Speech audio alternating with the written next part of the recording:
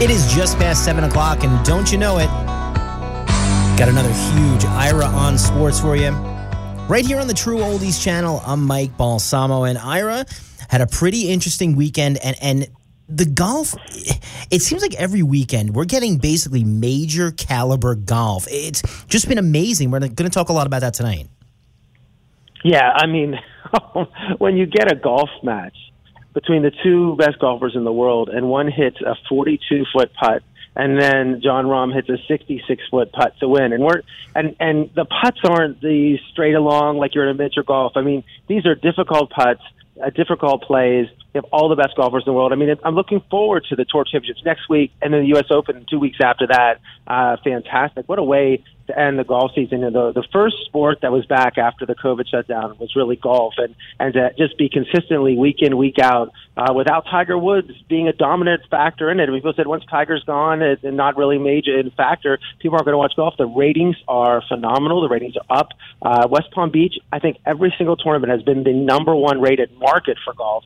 So that's why we talk about golf a lot, because it's popular here and it's popular around America. And what you said is interesting. You know, they were the first sport back, and I think the product has been the best of all the sports as well. Maybe because, you know, not so much a team game and these guys can, you know, focus on themselves, but just crazy. The quality golf that we've been getting. We'll talk about that coming up on Ira on Sports. But Ira, why don't you run down the schedule of what's happening this week, because this is a massive week we have coming up.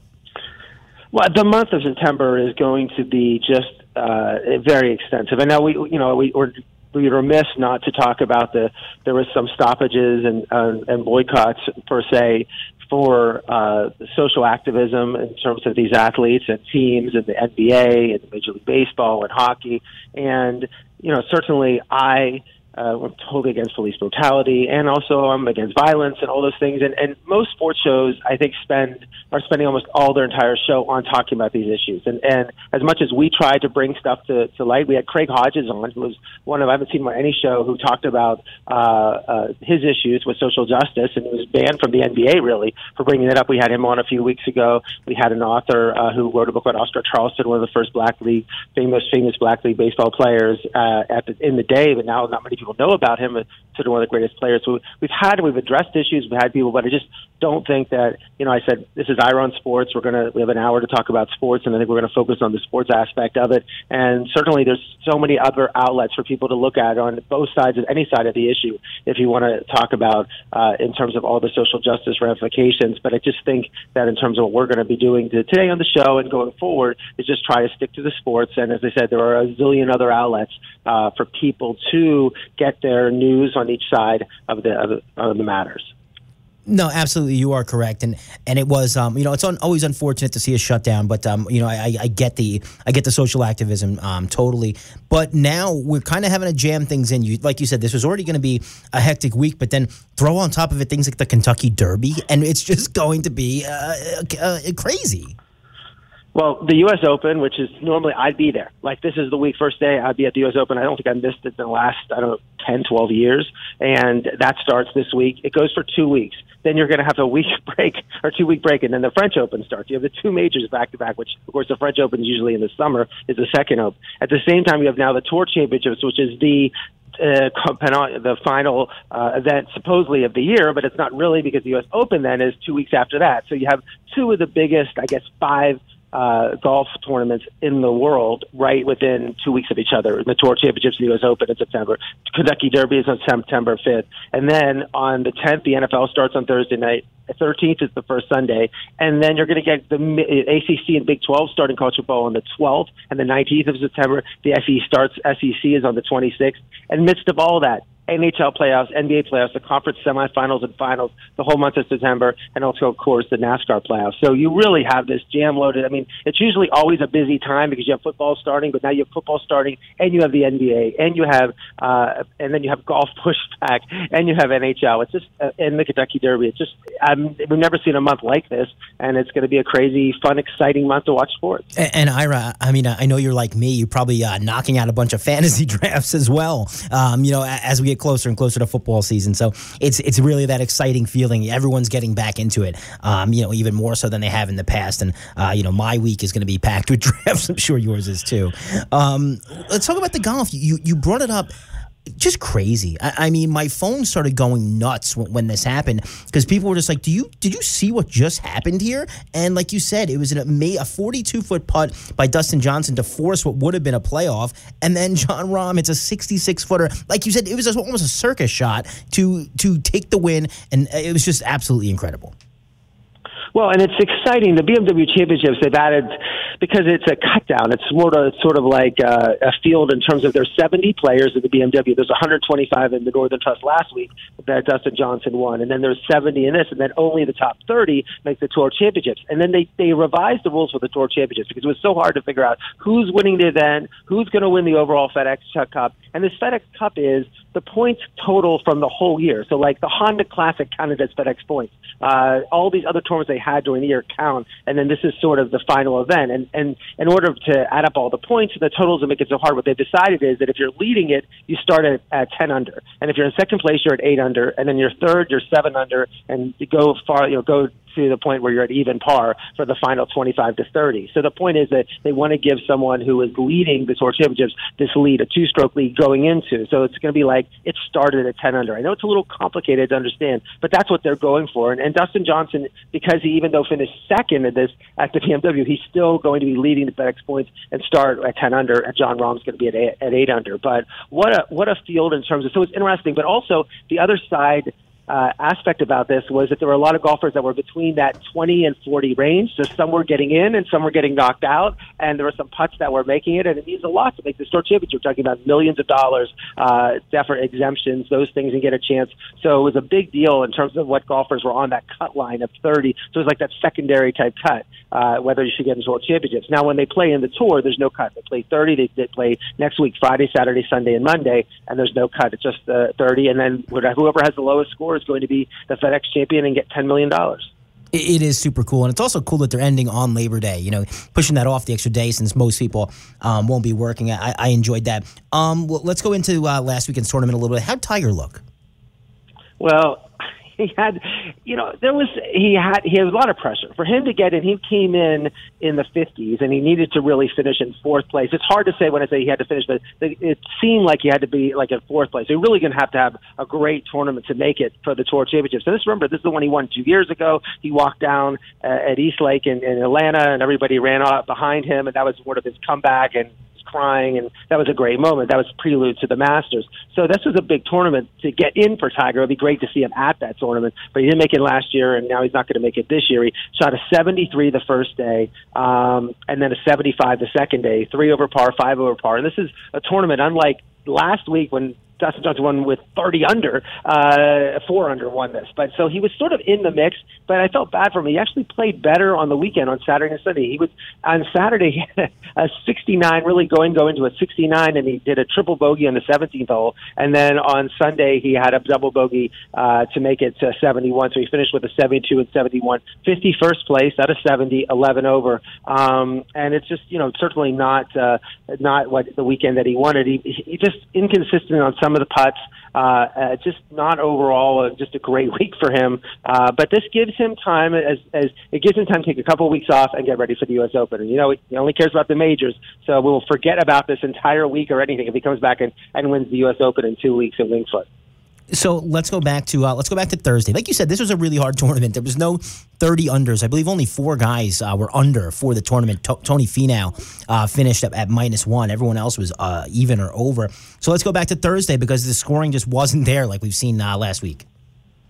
Well, it was a crazy. It was Hideki Matsuyama was led after the first day, 3 under par. Tyler Duncan is 2 under, Mackenzie Hughes 1 under. There's only ones under par.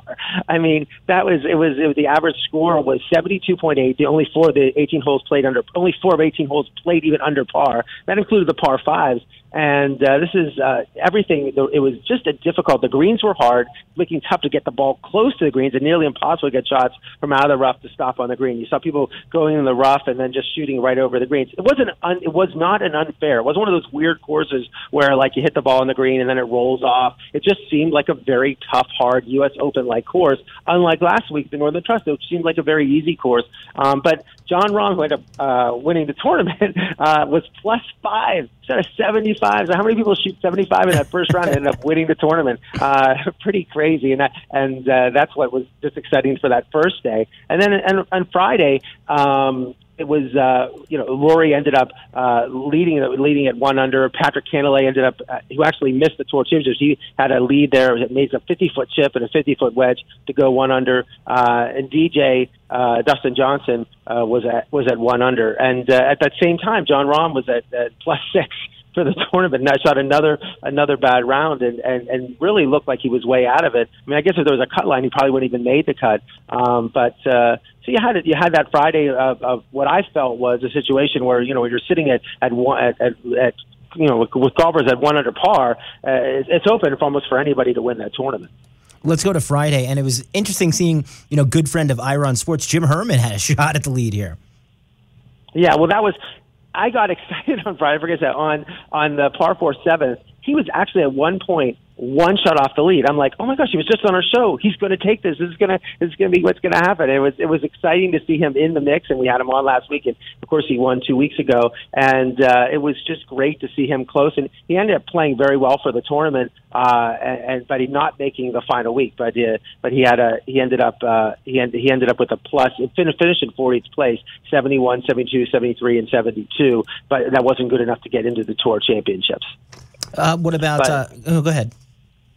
But on Saturday, that's where Rahm, where he finally got going. I mean, shooting a 66. So now you're playing on a course that everyone's like trying to get par, and he shoots a 66. And what happened on Saturday was amazing. On the 5th hole, he goes up to his ball to pick it up. It's on the green, and he just picks it up. like most golfers would do, because he's just moving it because he wants to move it out for the next person, but he forgot to mark it.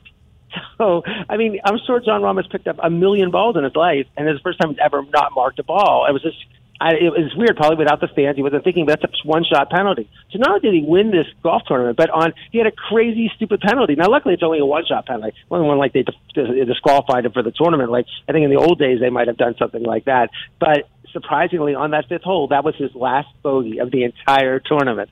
So that was so he finished the day. He ended up being at +2. Dustin Johnson was at -1, and Hideki Matsuyama tied also at -1.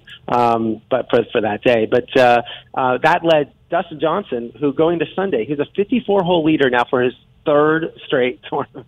Crazy. So, and then on Sunday, it looked like he was going to run away with it. At one point early, he was like at 3 under and probably had a 2 or 3 stroke lead. And Joaquin Niemann, a 21-year-old from Chile, he actually got 2 birdies, came up there and took the lead. Dustin had a bogey and actually had a lead at 3 under. Dustin was at 2 under, and Rahm was still kind of coming back up and going there. But finally, Rahm was able to take the lead at 4 under, and Dustin Johnson birdied 15 to go to 3 under. So then it came to 17 and 18. And what was exciting when you're watching those is that what's the chance on 17, Dustin Johnson was down a hole. Rahm was already, again, we have one of the situations where the leader's in the clubhouse, and he has to tie it to get into this playoff. And you see Rahm practicing, and the same sort of like Jim Herman was the week before, 2 weeks before, where he was done, he was about 3 or 4 groups ahead. And on 17, just a terrible shot. He parred the hole, had an 8-foot par, but he didn't have a chance. It was a great chance to get a birdie. We were birding that 17, but on 18, his drive was bat poor. His approach was poor. Leading himself with a 42-foot putt for birdie, which when he hit it, it's like, oh, good day for Dustin Johnson. It went over like 2 different levels. It went left, it went right, it went left again, and then right in the hole. And it was just amazing. I screamed so loud, and that tied and forced. And Rahm, though, to his credit, if there were fans there, the crowd noise was amazing. But Rahm was already on the driving range, and he could hear it because there was enough fans on that, enough more fans, but more marshals and people there that started screaming and yelling about that. And then that forced the playoff hole. And then on the playoff, Rahm found himself, in the rough on his tee shot.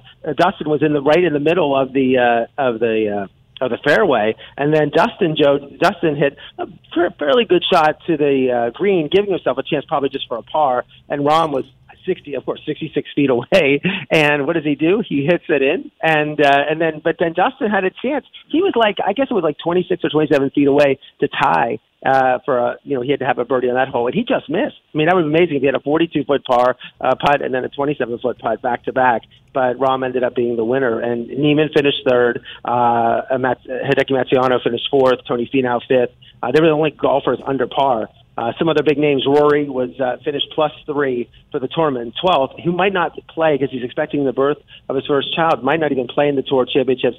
Colin Morikawa finished, had a +5. He's in 20th place.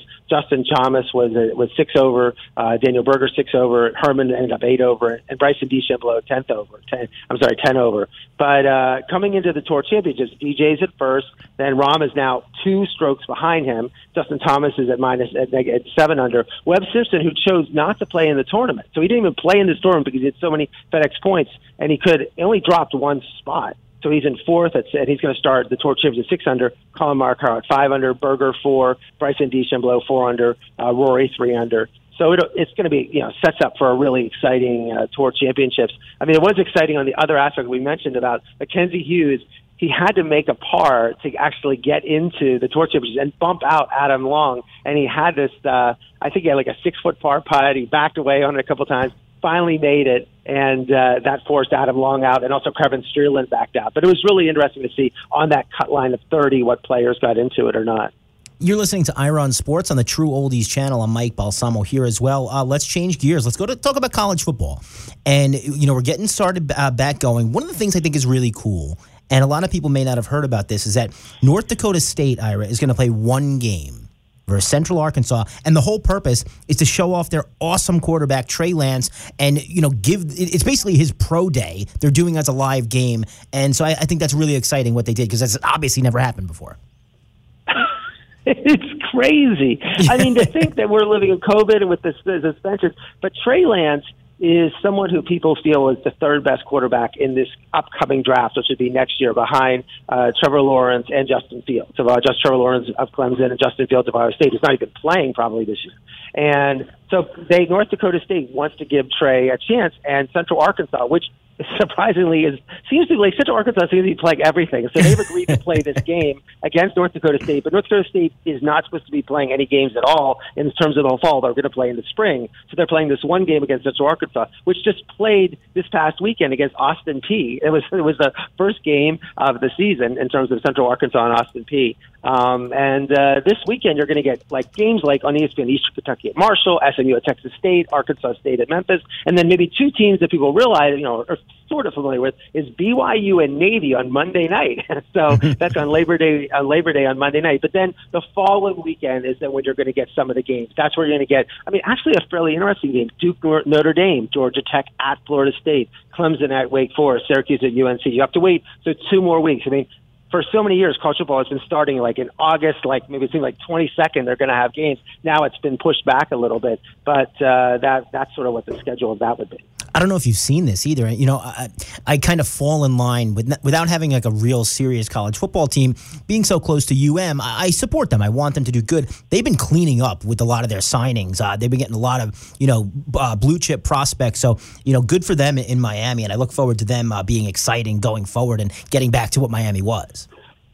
Well, yeah, they're going to be playing UAB next Thursday night. At UAB, University of Alabama, Birmingham, is going to be at Miami. So that's one of the first big games of the ACC. That's their non-conference game that starts. They'll play 1 non-conference game and then 10 conference games. And it's exciting for the ACC to have Notre Dame play that whole 10-game schedule. They usually been playing a schedule where they play 4 to 5 ACC teams a year. Now to play 10 is going to be exciting when you see, anyone who looks to see Notre Dame for college football. That's amazing. But one other thing that I want to touch on in terms of college football is that we've been mentioning about these graduate school transfers. And if you graduated your school, you're allowed to transfer at any time as long as if you haven't started football, haven't played a game. They don't let people transfer in the middle of the year, but you don't have to sit out a year. Typically, you have to sit out a time. And you're starting to see some of these school teams, the players from the Pac-10 and the Big Ten, going to other schools. People said, well, wait a second. They're not going to be going to Alabama. They already have enough scholarships. They're not going to go to Clemson. They're already filled up. But then schools like Texas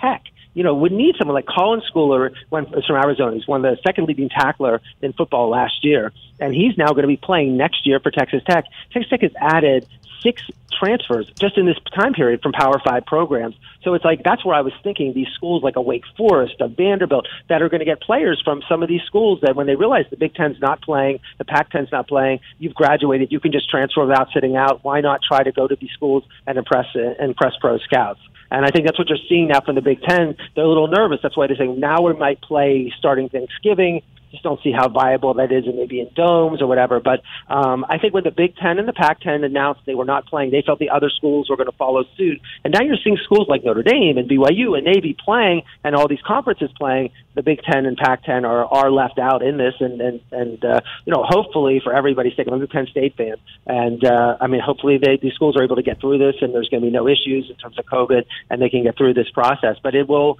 I've had some callers, people off the show, tell me that they disagree with this. I do think it hurts Penn State. I have my contacts at Penn State and Ohio State they are losing players, they're losing recruits. It is something that is, a decision they felt, and every AD of the Big Ten wanted to play, and almost half the presidents, but they wanted unanimity, and they couldn't get that, and so that's why they decided to postpone the season. Yeah, and it's sad for a lot of those kids, and of course the fans as well, but it is what it is in this strange year that we're living in. Let's go to pro football, and let's just take it back to 2017, Ira, and this was a draft with a lot of talent in it, but there was also a lot of misses. And one player that kind of had all the talent in the world and it just never seemed to click for was Leonard Fournette in Jacksonville, and he's no longer going to be a Jag. Today when I heard the announcement that Leonard Fournette's going to be being cut. Now, Leonard Fournette, remember, get this, he's the 4th-round draft pick in 2017. 3 years of 2,600 yards, 17 touchdowns. He was supposed to be the focal point of their offense. He's not really hurt either. I mean, he's played, he's been injured some games, but he's had 13 games, 8 games, 15 games the 3 years. But it's a situation where Jacksonville decided to move on from him and not pay him and not cut it. But I love looking at this draft. You know how much I love to go back at drafts when people ask me, like, what happened? Like, why? Who could have got Jamal Murray and Donovan Mitchell like the NBA? But how about this draft? Myles Garrett for Cleveland just signed a $1 million deal, besides beating Mason Rudolph off for the Steelers, but it was drafted in 1, which clearly is, he was clearly the best defensive player and was not crazy. But number 2, Mitch Trubisky for the Bears, might not even be the starting quarterback for the Bears, but this year was number 2. Solomon Thomas of San Francisco 49ers is not playing on a team, so he was the miss at 3rd. Leonard Fournette at 4th is now cut. Corey Davis of Tennessee is a wide receiver that really hasn't amounted to much. Jamal Adams for the Jets. So the Jets got a good pick right at 6, even though they're having contract issues with him and problems. But then Mike Williams of Chargers probably hasn't panned out as well as wide receiver. But what about the 8th pick to the Carolina Panthers? Christian McCaffrey, MVP of the league, superstar running back, all these other things. So that was a good pick. And then you got John Ross for Cincinnati from Washington. Now, how about this?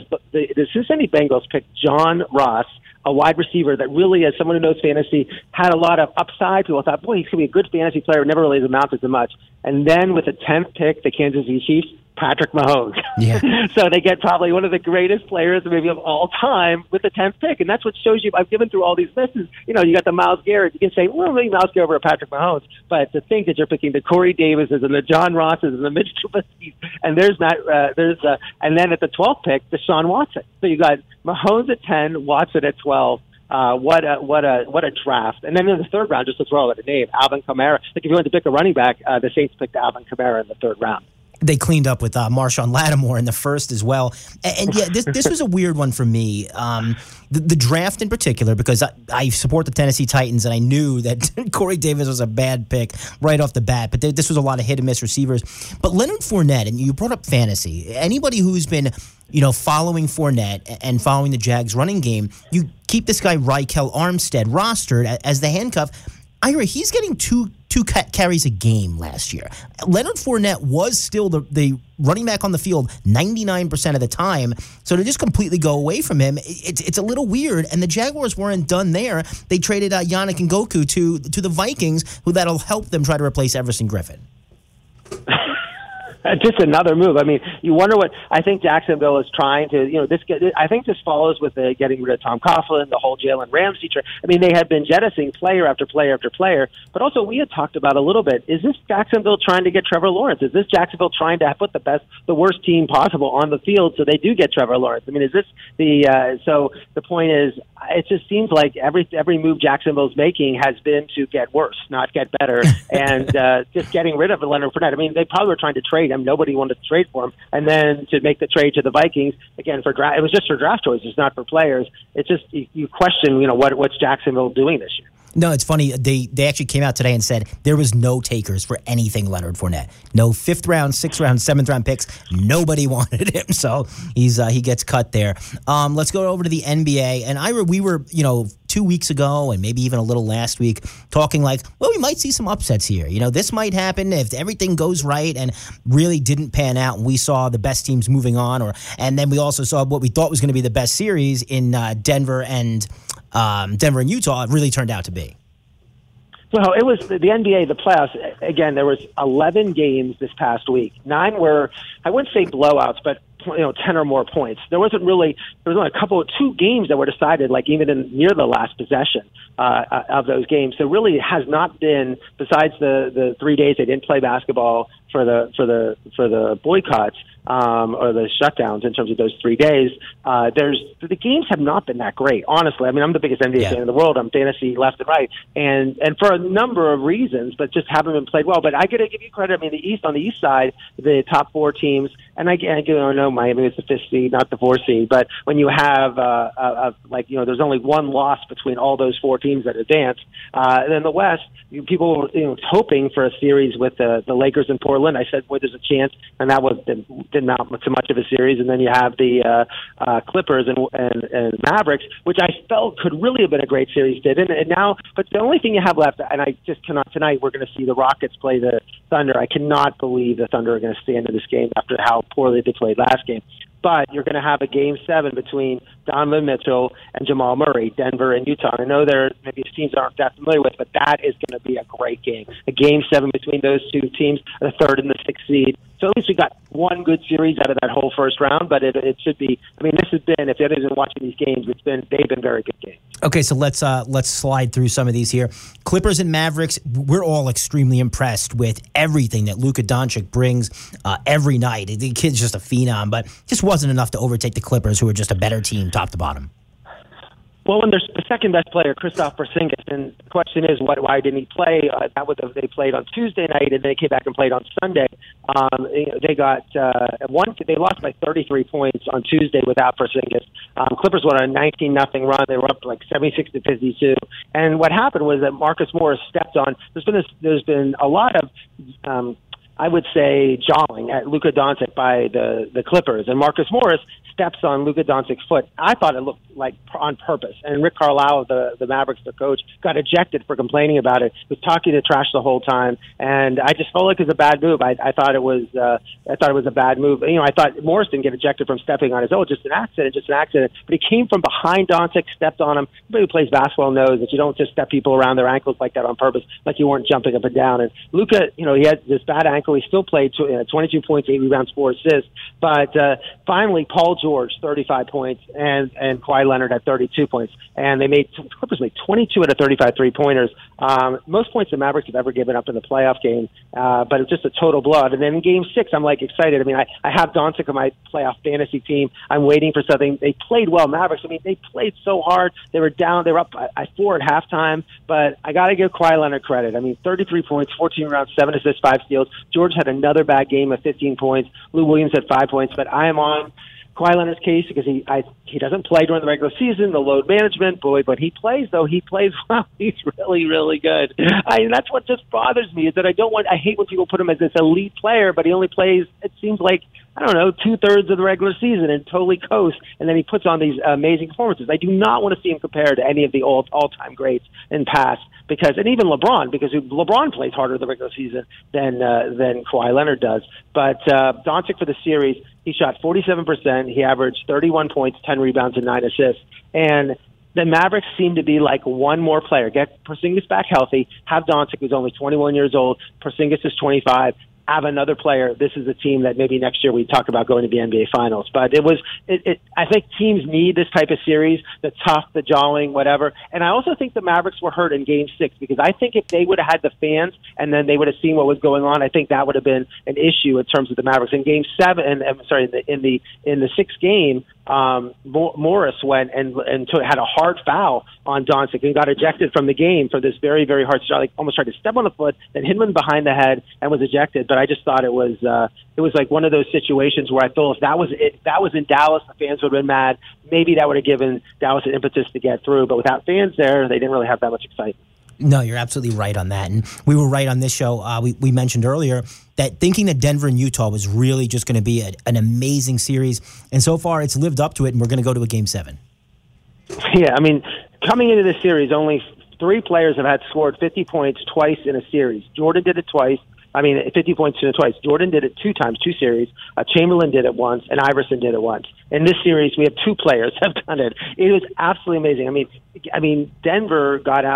Utah got out to a 3-1 series lead, and then Tuesday night, Denver was able to cut it down to 3-2. And this was actually a fairly, close game in terms of it. It felt like there was a point in the game where they were up 17 points. Like Utah was like, okay, you up 15 points. Utah in the third quarter is up 50 points. They're ready to close it out. They're going to win 4-1. And then, boy, Jamal Murray just shot after shot after shot after shot, 2-pointers, 3-pointers, driving. And even Mitchell had one of the best dunks I've ever seen. He posterized a dunk over Michael Porter Jr., this like left-hand dunk to make it 96-96 with 6 minutes to go. But it's like one of these games where it's like everything that Mitchell did, Murray just did a little bit more. He ended up with 42 points, 8 rebounds, 8 assists, and Mitchell ended up with 30 points. But it was a great game. I mean, just a great up and forth game. And then and yesterday, Murray scores 50 points and 17-24 from shooting, 9-12 from 3. And here's a guy. Let me tell you about Jamal Murray. He averages 19 points in regular season. Everybody drafts him like I do in fantasy all the time. It's only like in regular season, 19-point game score. And then now he's scoring 50 points. Over the last 3 games, he's at 50, 42, and 50 points. And Donovan Mitchell for the game had 44 points. So it was like and Denver got Gary Harris back, who's been out almost the whole playoffs. So it really sets up a good. Only 12 teams have rallied from a 3-1 deficit, and so we're going to see what's going to happen. I mean, I think it's anybody's game. I think that Utah will win. I think Mitchell is going to have a better game than Murray, and there's something about in this series. I think Utah is going to stop the bleeding and end up winning this series 4-3. But it's going to be a great game to watch on Tuesday night. Okay, so let's move on to the Lakers in Portland. And it was a really sexy pick, 2 weeks ago to say, watch out, Portland's going to upset the Lakers. It looked like there may be a shot early on, but then the Lakers just turned it on and showed they're the better team. Yeah, but it's really not fair in terms of Portland. I mean, they were short-handed already with Zach Collins being injured, and then Damian Lillard was not himself. He had 11 points and 4 assists Monday night. They lost by 20 points. I mean, LeBron only played 28 minutes and and the Lakers actually shot 17 for 30. They're 39 from 3-point line, so they did great. It was a total blowout. And then Lillard left the bubble. It wasn't even in the bubble before his knee, going to have knee surgery, and I was shocked how well Portland played. I mean, they were that without Lillard, and it was 100-100 in the fourth quarter, and the Lakers ended up on a 20-7 run. C.J. McCollum played lights out. He played almost 46 minutes out of 48 minutes, had 36 points. Carmelo Anthony, had 27 points. So I give Portland a lot of credit. They literally played 5 guys, almost the entire 5-6 guys, the entire game to hang in there, but too much. I mean, Anthony Davis is playing great, and but I don't know much of a test like the Lakers. I mean, Portland was so shorthanded without Lillard, with a hurt Lillard in Game 4. I'm not ready to anoint that everything's fine in Lakerland until they start making threes when it counts, and whether Anthony Davis and LeBron themselves can do it. We're going to see. But look, they got through the series. It was a difficult one. I thought Portland might have a chance in it, but the Lakers move on. Now they play then the winner of the Rockets-Houston series. The Rockets, Oklahoma City series. So let's talk about that series, because this is one to me that I don't know why I didn't think that the Rockets would be able to put up. I didn't think that Oklahoma City would be able to put up a fight against the Rockets. It's starting to get away here, and I don't think they can win 2 games in a row, but they've looked good, and this has been a good series. It's a weird series because Houston was up 2-0, and I thought that third game they were going to win that, and they blew that game, and I just this felt like a sweep, and they just let Oklahoma City back, And Monday night, again, it was like no Westbrook in there for Houston, but then Chris Paul had 26 points for Oklahoma City. Dennis Schroeder had 30 points.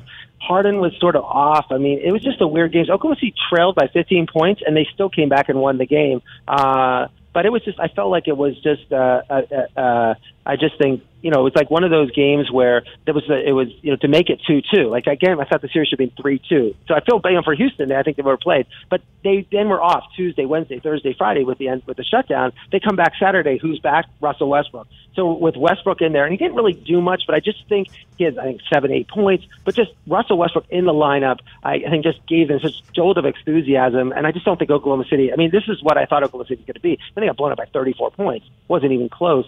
And there was a terrible call. Schroeder was the only one scoring for Oklahoma City, and Tucker for Houston headbutted Schroeder. And Schroeder, before the play, Schroeder was setting a pick, and it was sort of a maybe aggressive pick. But Schroeder weighs like 150 pounds. So it's like, how hard a pick can you set? And he was ejected from the game. And then after that, he was the leading scorer. And then after that, there was no chance for Oklahoma City to win. So I looked for tonight. I really look for Houston, another blowout to win this, and then be set to be faced the Lakers. And I think the benefit for Houston is they were now able to have the question is, when is Westbrook going to come back? He looked like he was pretty explosive and everything. So he'll be back for the Lakers series. You got Harden and Westbrook versus the Lakers. You're listening to Ira on Sports on the True Oldies channel. I'm Mike Balsamo. Let's go to the East. I didn't think Miami was going to make it look as easy as they did, but they took down Indy, and they're going to face off against the number 1 seed Milwaukee Bucks. What was exciting about the game last week on Monday was that Jimmy Butler gets injured in the game. You're like a little nervous, but he's fine. But Kendrick Nunn, who Spoelstra said, I don't know when we're going to put Kendrick Nunn in. Kendrick Nunn started all these games. I said we got to put Dragic as a point guard, and he finally got Nunn in. He played 14 minutes, scored 7 points, but got him involved. And then you start seeing Bam Adebayo waiting for that blowout game where he had 14 points, 19 rebounds, and Goran Dragic was tremendous. But it was like, Indiana is a very good team. They were, again, they put up a fight all those games, and I think that it was a good matchup in those 4 games for Miami to sweep that series. It was a good sweep. Miami is so, a mixture of old and young players, and I thought that was a good win. But to sweep that out and then get some rest, and now they're ready to play tonight. They're going to be playing Milwaukee. So let's talk about Milwaukee. I think everyone in Wisconsin collectively held their breath when Orlando had the biggest upset in 20 years in Game 1, and then Milwaukee turned around and did what they do and rolled them for the rest of the series.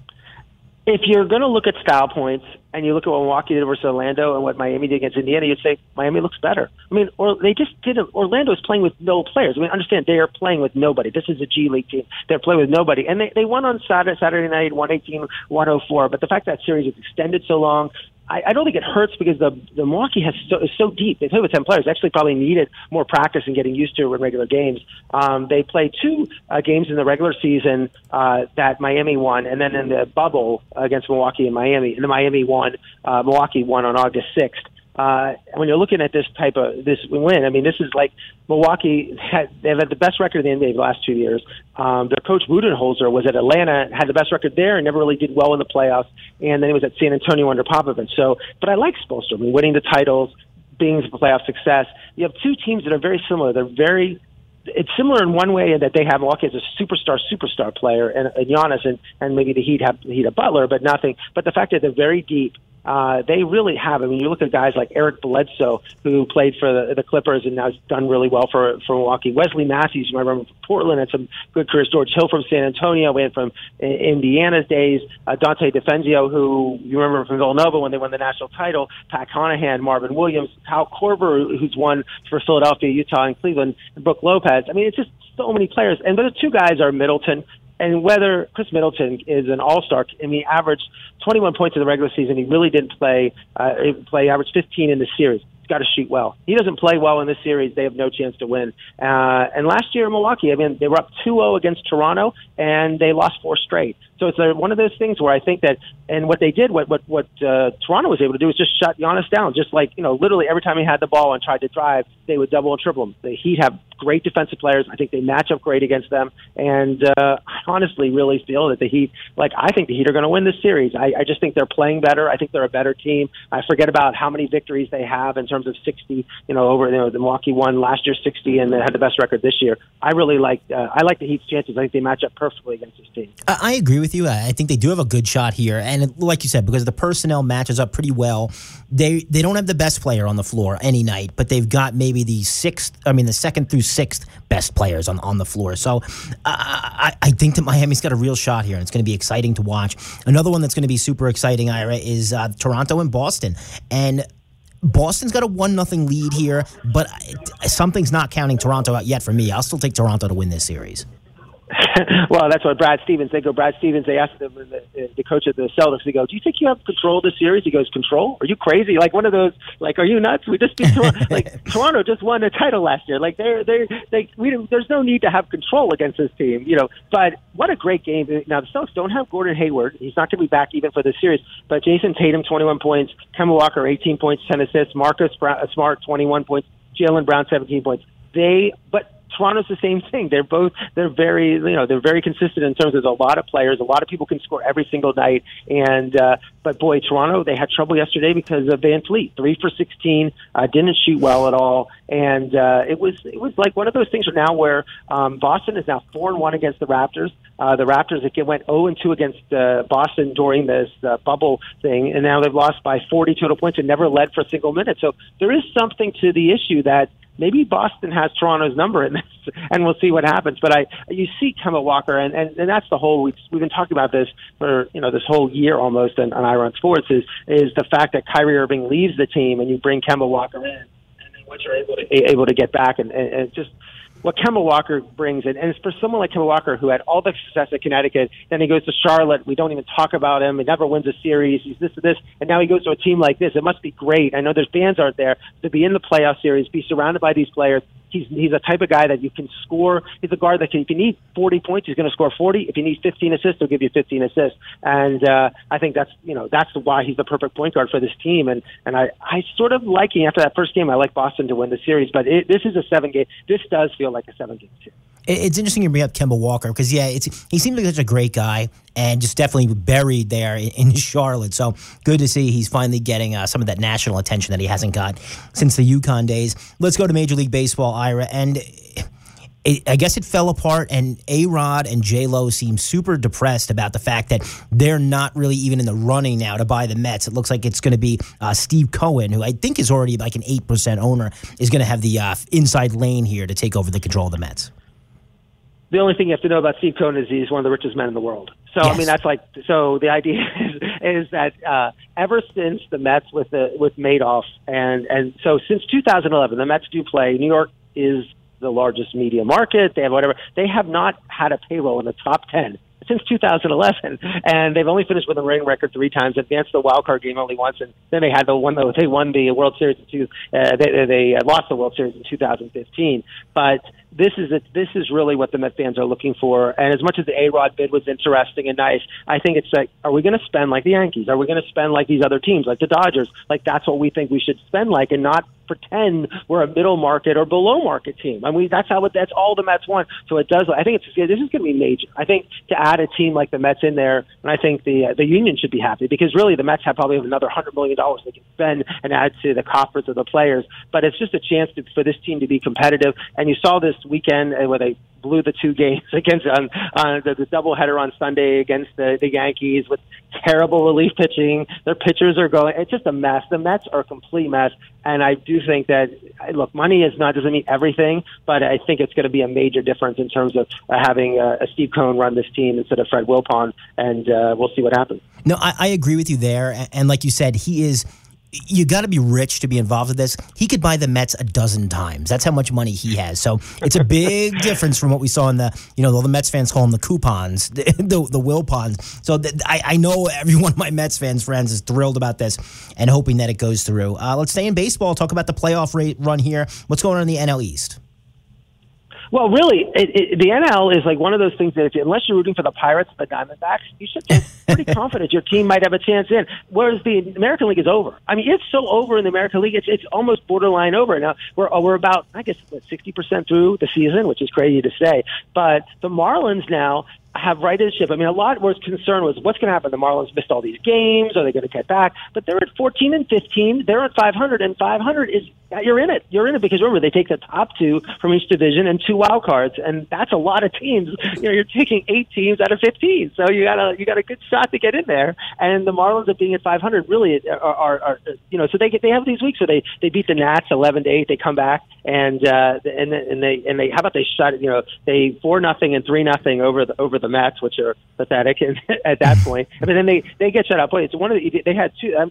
I love to see if there's a stats on this. They shut out the Mets twice, and they were shut out by the Devil Rays, Tampa Rays, twice. So they were involved in 4 shutouts for the week. But that's what's going to happen with the Marlins this year, up and down. And they made the trade just now for Sterling Marte from Arizona. So it's sort of like maybe look, let's get some excitement in there. He's only due $12 million extra, even if they want him on this trade. Marte, I know, familiar from Pittsburgh, but he's a good outfielder, not going to be a difference maker in terms of a superstar player, but good enough that the Yankees were thinking about trading for him.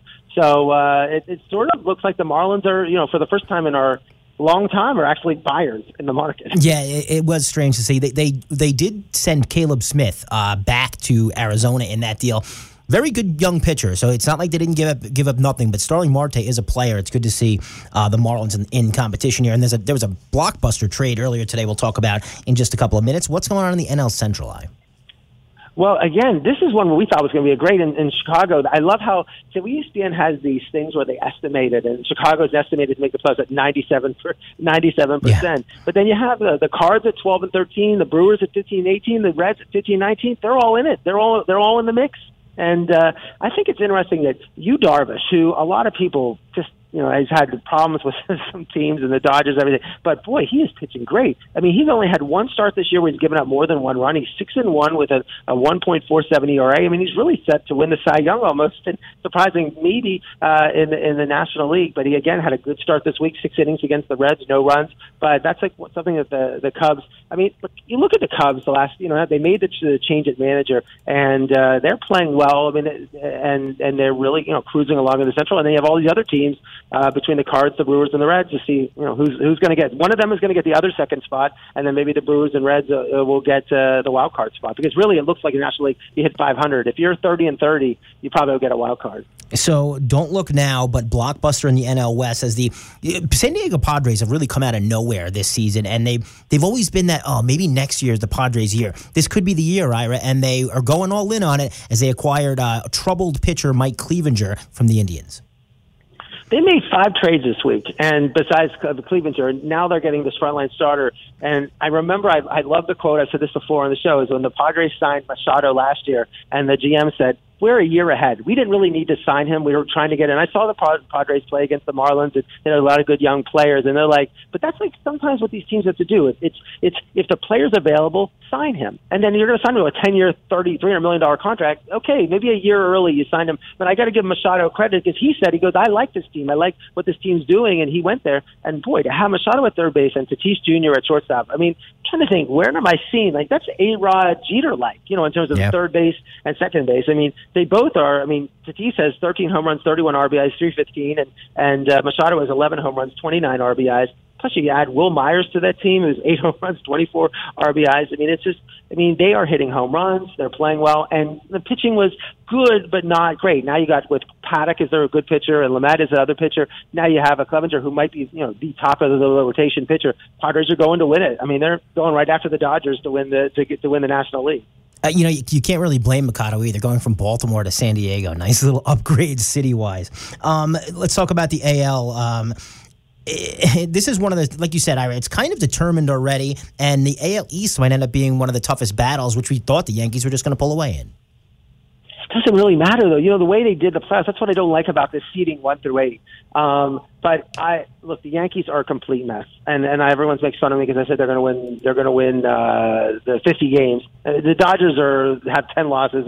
The Dodgers are rolling, and just to jump back for the Dodgers for a second. They got Gavin Lux is now going to play. Their great rookie came up. I mean, this is a team that the Dodgers had their record is 26-10. They just broke the home run record in a month at 57, but they have Muncies hitting 202, Bellinger 225, and Justin Turner has 2 home runs. So and Walker Buehler has 1 win on the year, and they haven't played their best rookie, and they still have 26 wins, best record in baseball.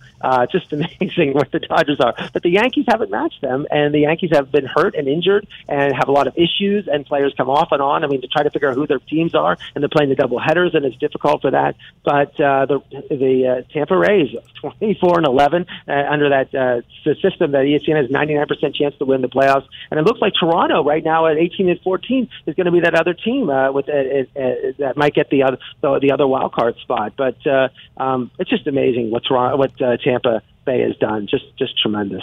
Just about 10 minutes left to go here on Ira on Sports on the True Oldies channel. What about the AL Central? Well, we saw the no-hitter. So Lucas Gallardo had a no-hitter of 90 no-hitters since 1980 for the White Sox. So in baseball, he was the 7th best game scorer, 101 pitches, 13 strikeouts. I love when I get those updates on my phone and I can go, oh, no-hitter. It's really exciting to see that. And then the first shot in the first hit on the first at-bat in the 9th, it was like a line shot, and the outfitter caught it, like he's going to not have that. But that's what. But it's interesting. Cleveland's in the Central. They now traded Clevenger, but they've also traded Bauer and Kluber, but they're still in the mix. So they're sellers, but they're still in the mix for getting they're definitely a chance of making the playoffs are 90%. So I feel bad for Cleveland. Boy, if they would have kept all their players, like how good would Cleveland be? Like they'd be amazing. No, you're absolutely right. And obviously they had Bauer and Clevenger had character issues. Kluber just kind of getting older, and I think they was ready to go. But yeah, that's could have been quite the squad that they had assembled there. What about the AL West? Well, it's just really, it's between Oakland and Houston and no one else. Both are like 99.9%. You finally like to see now Houston at 19-14 starting to win games. They actually beat the A's in a doubleheader on Saturday. They played 2 games.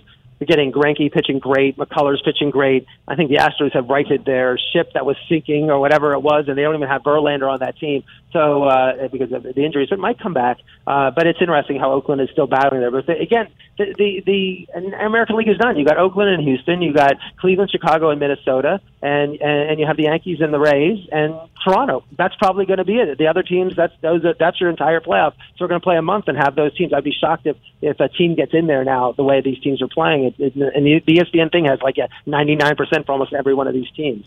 Let's go to hockey real quick, Ira. And not much to talk about here except for the fact that I didn't see it going like this. I thought these would all be 7-game series. I thought that Colorado would beat Dallas, not even have a shot. I thought that Boston would put Tampa Bay away. And now we're looking at it where every single series is 3-1. Tampa's up 3-1 over Boston. Islanders, no surprise here. They're a better team than the Flyers. They're up 3-1. Dallas was the shock. Like I said, I thought Colorado would move on. And then Vegas, as we knew, just a better team than Vancouver. And they're up 3-1, looking to move on as well. Ira, why don't you talk a little auto racing? Well, in NASCAR, they were at Daytona, and William Bryan won his first NASCAR win.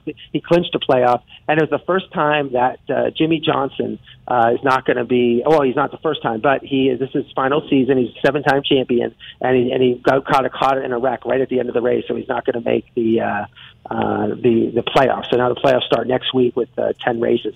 So, but it's a shame in terms of the fact that you wanted to see Jimmy Johnson involved in that. He had to sit out one race because of COVID.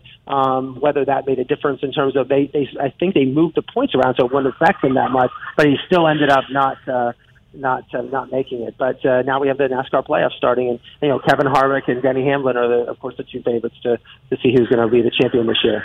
Let's talk tennis here, and this might be a landing strip for Djokovic, huh? Well, this year for Novak Djokovic, he wins the Western and Southern Open, and was in New York, which is usually in Cincinnati. But this week, he really, without Nadal, without Federer, and then when you look how the draw was set up, so he's the top seed. He has, of course, 17 major wins. He had 18 for Nadal and 20 for Federer, or 19 for Nadal and 20 for Federer. And but he really, in his side of the draw, has John Isner, Tsitsipas from Greece, And he have the two guys that I think would give him the most trouble, Dominic Thiem from Austria and Medvedev from Russia, they're the second and third seeds. So really, he does not have that hard a draw. I mean, there's no Federer, there's no Nadal, and even then he doesn't have to play Thiem or Medvedev to the final, who you saw in the finals against last year with Medvedev. Most of the top 7 of the top 10 males are in the tournament, and 26 of the top 32 overall males. It's the females that are really missing from this. And for Americans, you got Isner at 16, Fritz at 19. But boy, if there's, you like to see some Americans pull some upsets and come and do something.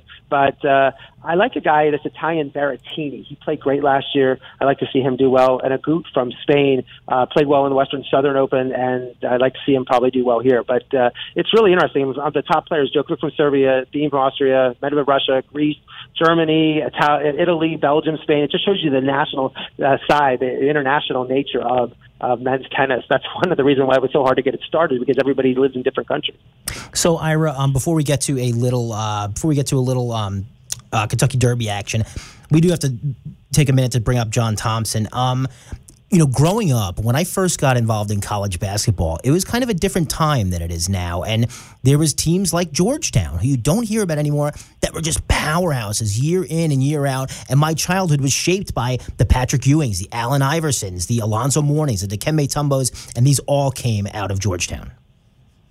Well, I mean, this is a sad week in terms of the college basketball coaches, because growing up, as much as, both John Thompson with 596 wins was just, in my formative years of watching Georgetown, Syracuse, St. John's, the whole idea in 82, I mean, in the most iconic games, they lost to Michael Jordan, the championship game. In 84, he beat Houston. They win the national championship. In 85, they had that loss to Villanova. So, I mean, two of the most famous games, 82 and 85. It was at 20 NCAA tournaments, 26 NBA players, 8 first-round draft picks, from Patrick Ewing to Allen Iverson to Alonzo Mourning.